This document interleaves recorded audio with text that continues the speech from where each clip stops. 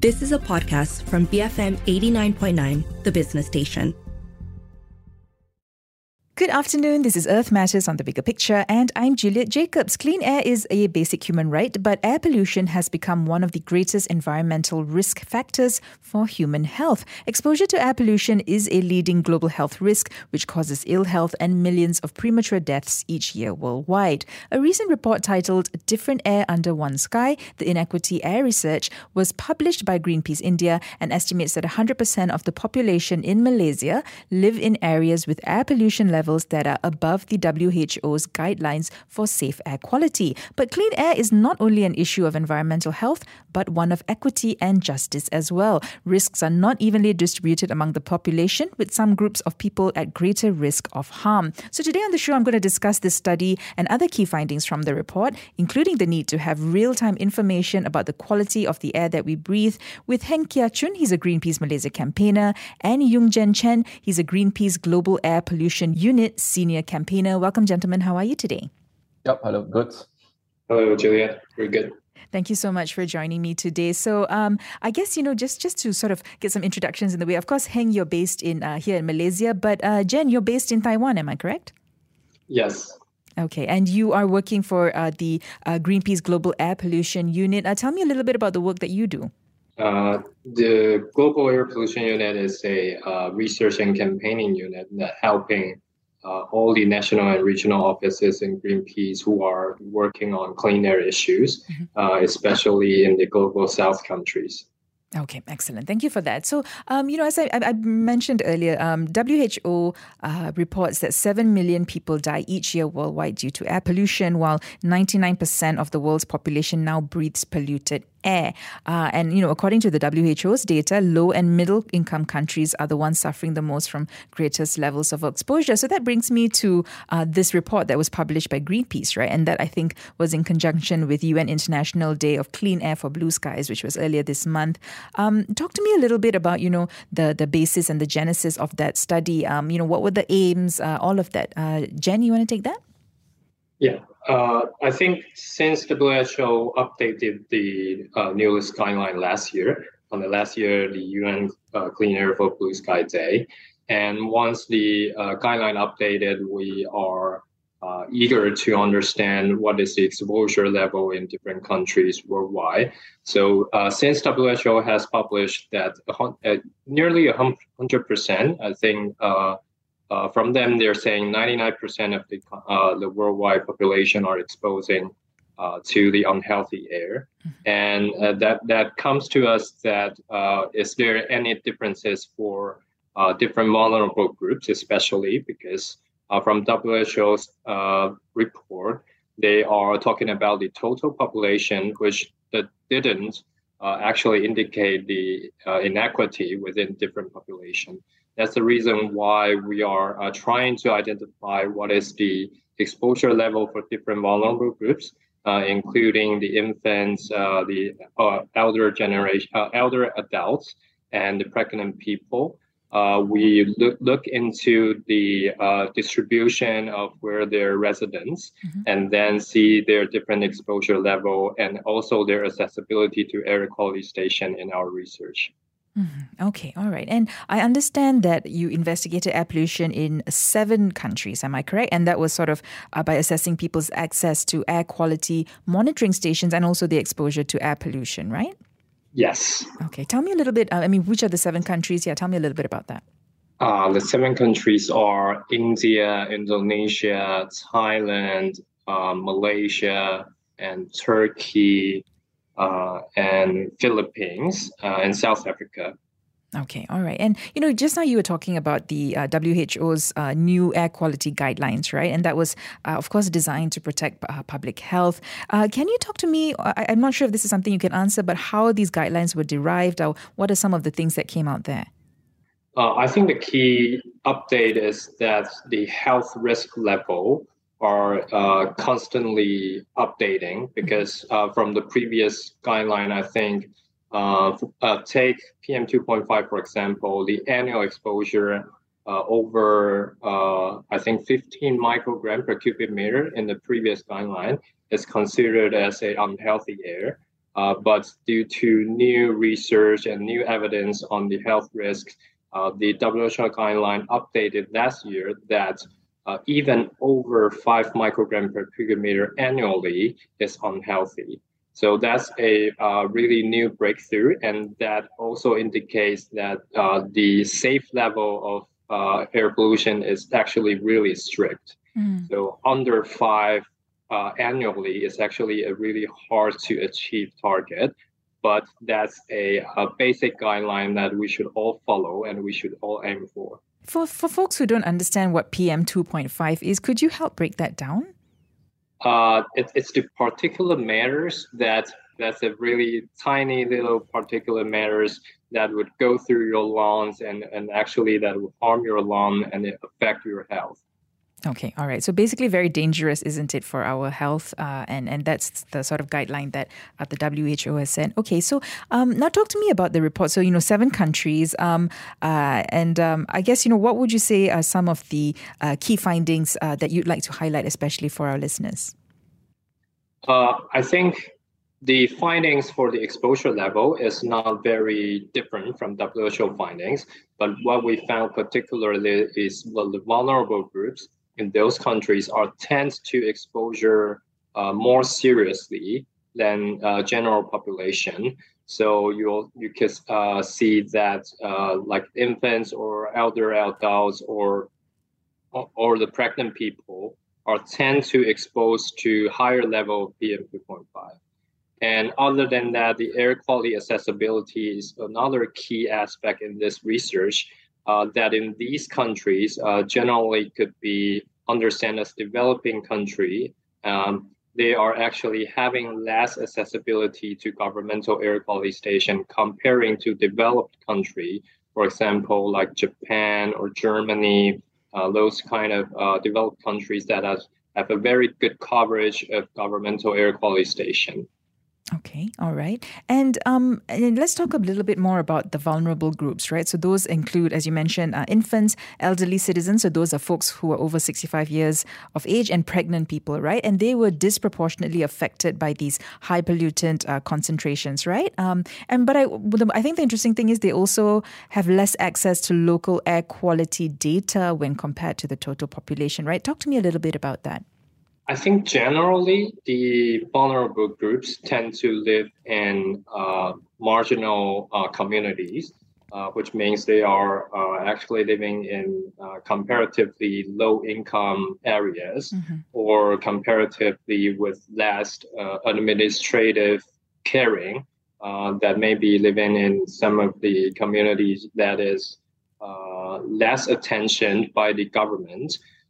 So that tends to let them tends to have lack of access, which means their residents living far away from the air quality station, so that, for example, if they live 25 kilometers away from an air quality station, you could understand that there's no way that air quality station resides far away could represent the ambient air of where they're living. So that's a key issue and key problem in this research we found. Okay. And, were there any sort of universal themes that you noticed from country to country regarding air pollution based on the results of this study? In these countries, actually, this trend is very obvious for most of the countries we're doing, although the level of lack of accessibility differs. For example, Indonesia or India are actually less access to air quality station. Comparatively, Malaysia is a bit better, but it's still comparatively bad comparing to Germany or Japan. Okay, all right. So, there are running themes, and it seems to be quite the same in all these different countries. And I guess this brings about the fact that this is not just an issue of air pollution, but also of justice and social inequity, right? That was the base. That was also one of the bottom line findings from this.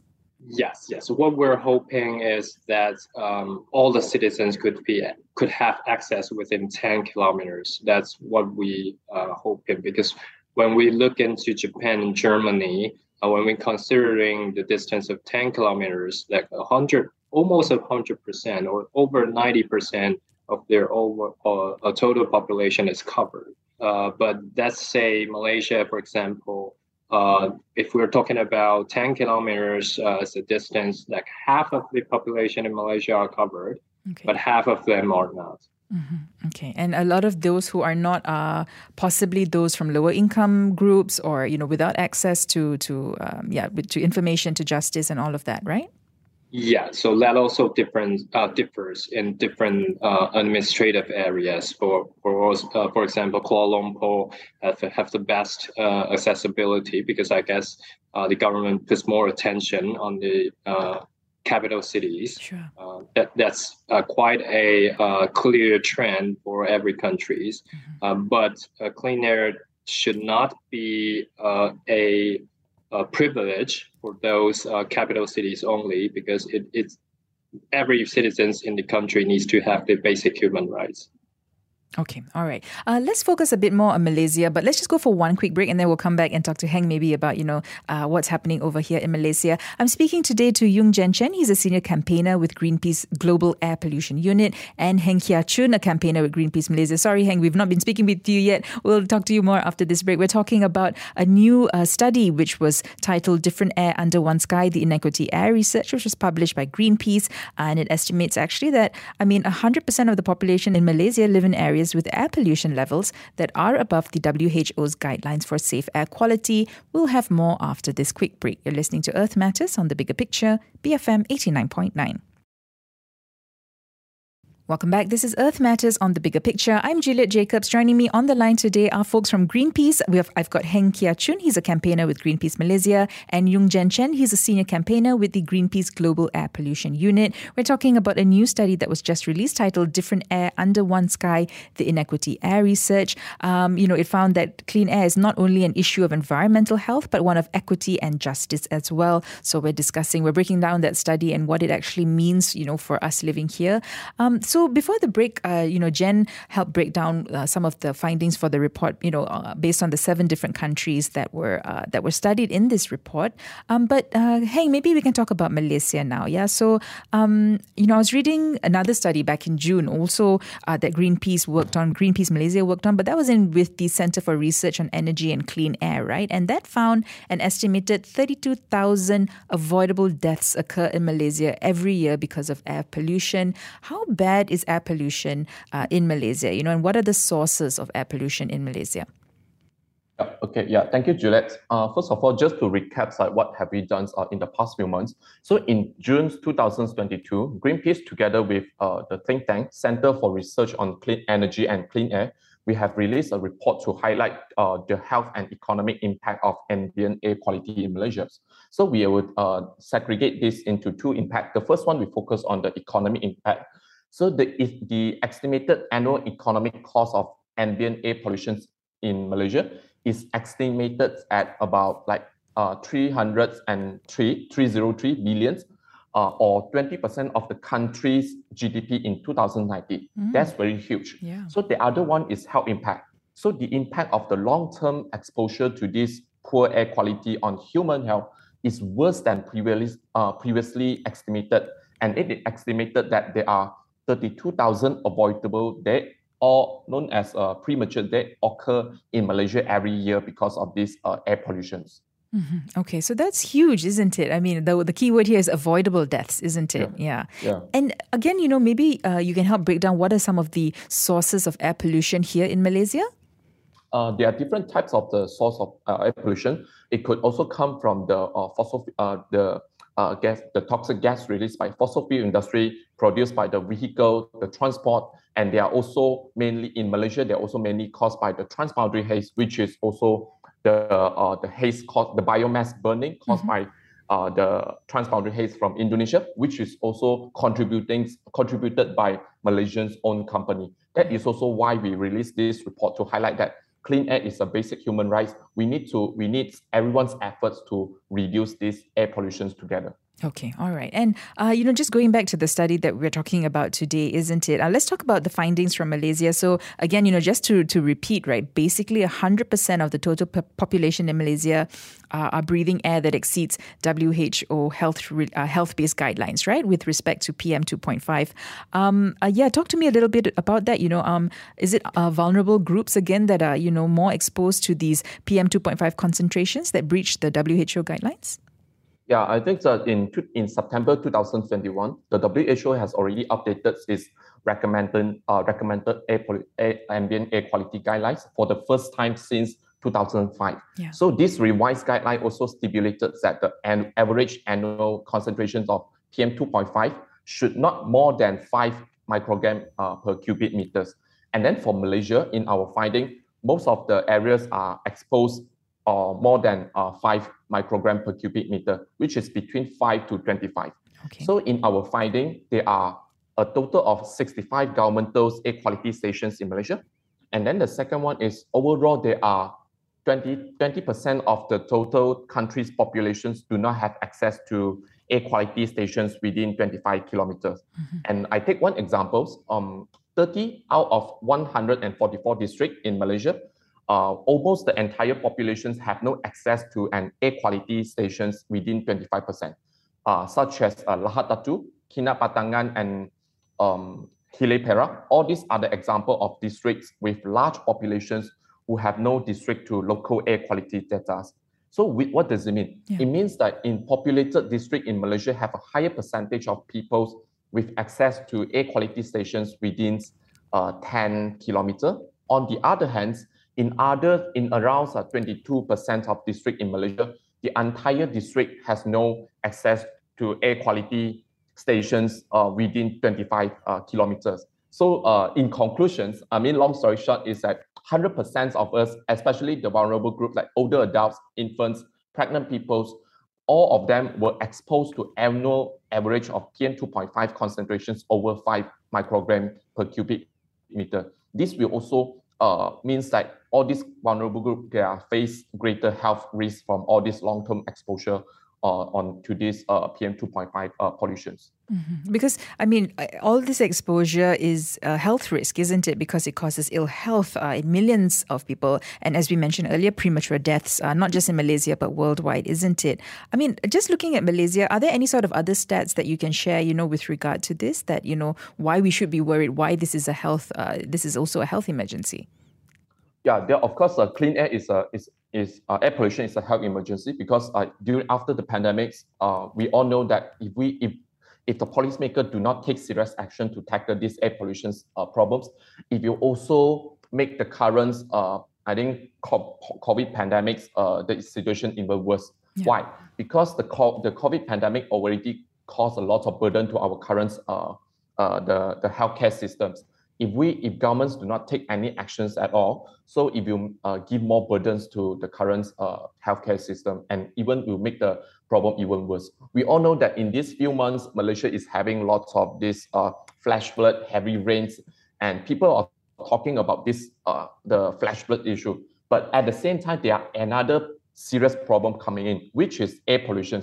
We all know that the transboundary haze could be back and drought season could be back and there are more air pollution. So which means the policymakers should start to do lots of preparations to prevent another disaster, which is this air pollution problem. Mm-hmm. And will these sorts of health impacts also have corresponding economic costs as well? Yep. What I mentioned just now in the economic impact in the reports, the estimated annual economic cost is about 20% of the country's GDP in 2019. On all these costs could have been avoided if the policymaker done it earlier. And all this, no matter who you are, no matter you are the businesses, the vulnerable group of just humans, as long as we are humans, we are all suffer from all these air pollution problems. So we need to take this air pollution problems seriously. Mm-hmm. Okay, and just focusing on Malaysia again, so yes, you mentioned the government needs to take action. What would you say are some of the key recommendations for the Malaysian government that you can talk to us about?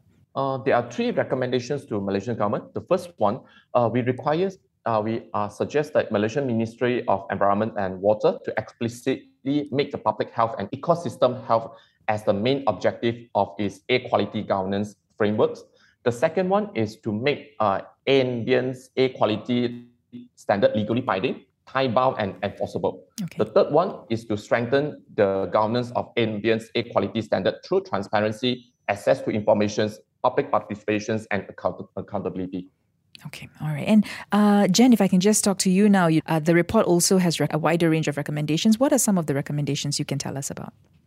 I think in general, a well-designed air quality monitoring network and also the mitigation interventions can support all the authorities in meeting the air quality targets and ensuring that the government could have continuous improvement in all the places for different pollutants as well. So the data should be provided to the public, and the data should be constantly monitoring so that the government could make interventions based on the data and work on the interventions that could best improve the air quality in a short period of time. Mm-hmm. Okay. And, I suppose, the question also some might ask is, what are the ways we can actually decrease air pollution? What are some recommendations in terms of that? Jen, you want to go first? I think in most of the country, burning fossil fuels is the major causes for the air pollution, and it is also the biggest cause for climate change as well. So we're always saying that solving climate change and solving air pollution actually needs the same intervention, which is reducing the use of fossil fuel and the energy transition as well. So that's the most cases in every countries in the world. But in Malaysia, I think it's quite different because it's transpondering haze issue. So I'll let Heng to say more about that. Yeah, go ahead, Heng. Yeah, I would say in these conclusions is the revised WHO air limits guideline is a wake-up call that we have to take these urgent actions to tackle air pollution. And dirty air affects everyone on this planet, and unfortunately, some groups of the people are impacted more than people and other peoples, and they have less power to change the situations.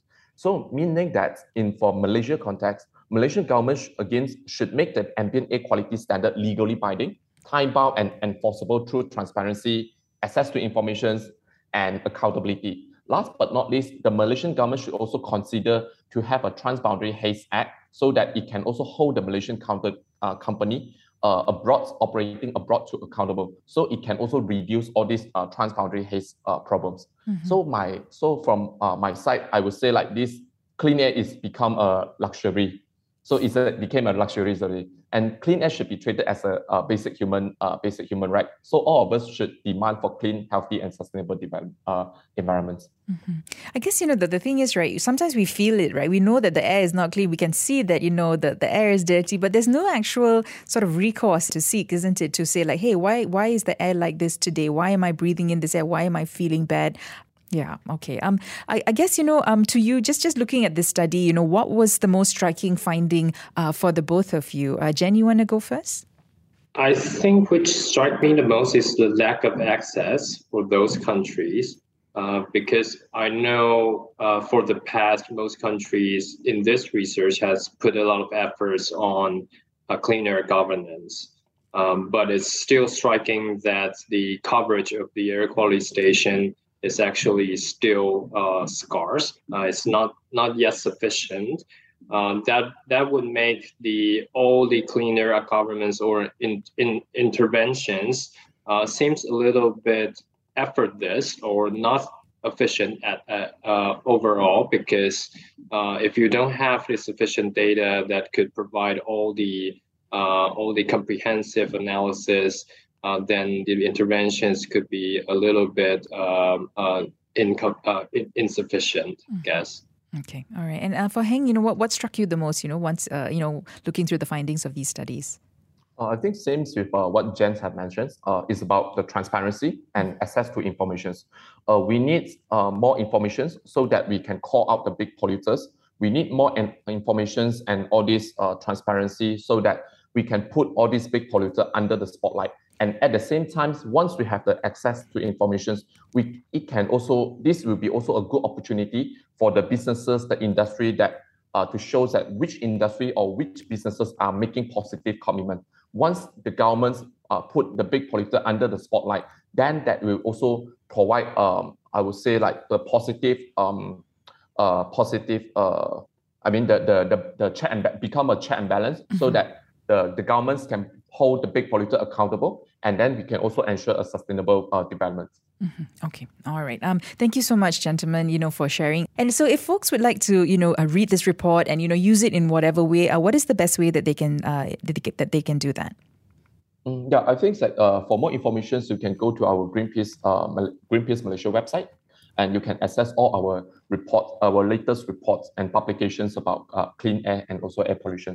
Okay. All right. So just head to greenpeace.org and I guess, just search for air quality and air pollution and, it'll take you to all the right links. My thanks again to both my guests. I've been speaking to Heng Kia Chun, a campaigner with Greenpeace Malaysia, and Yung Jen Chen, a senior campaigner from a Greenpeace Global Air Pollution Unit. We were discussing the new study that was just released called Different Air Under One Sky, the Inequity Air Research. Again, just head to the Greenpeace website to find out more.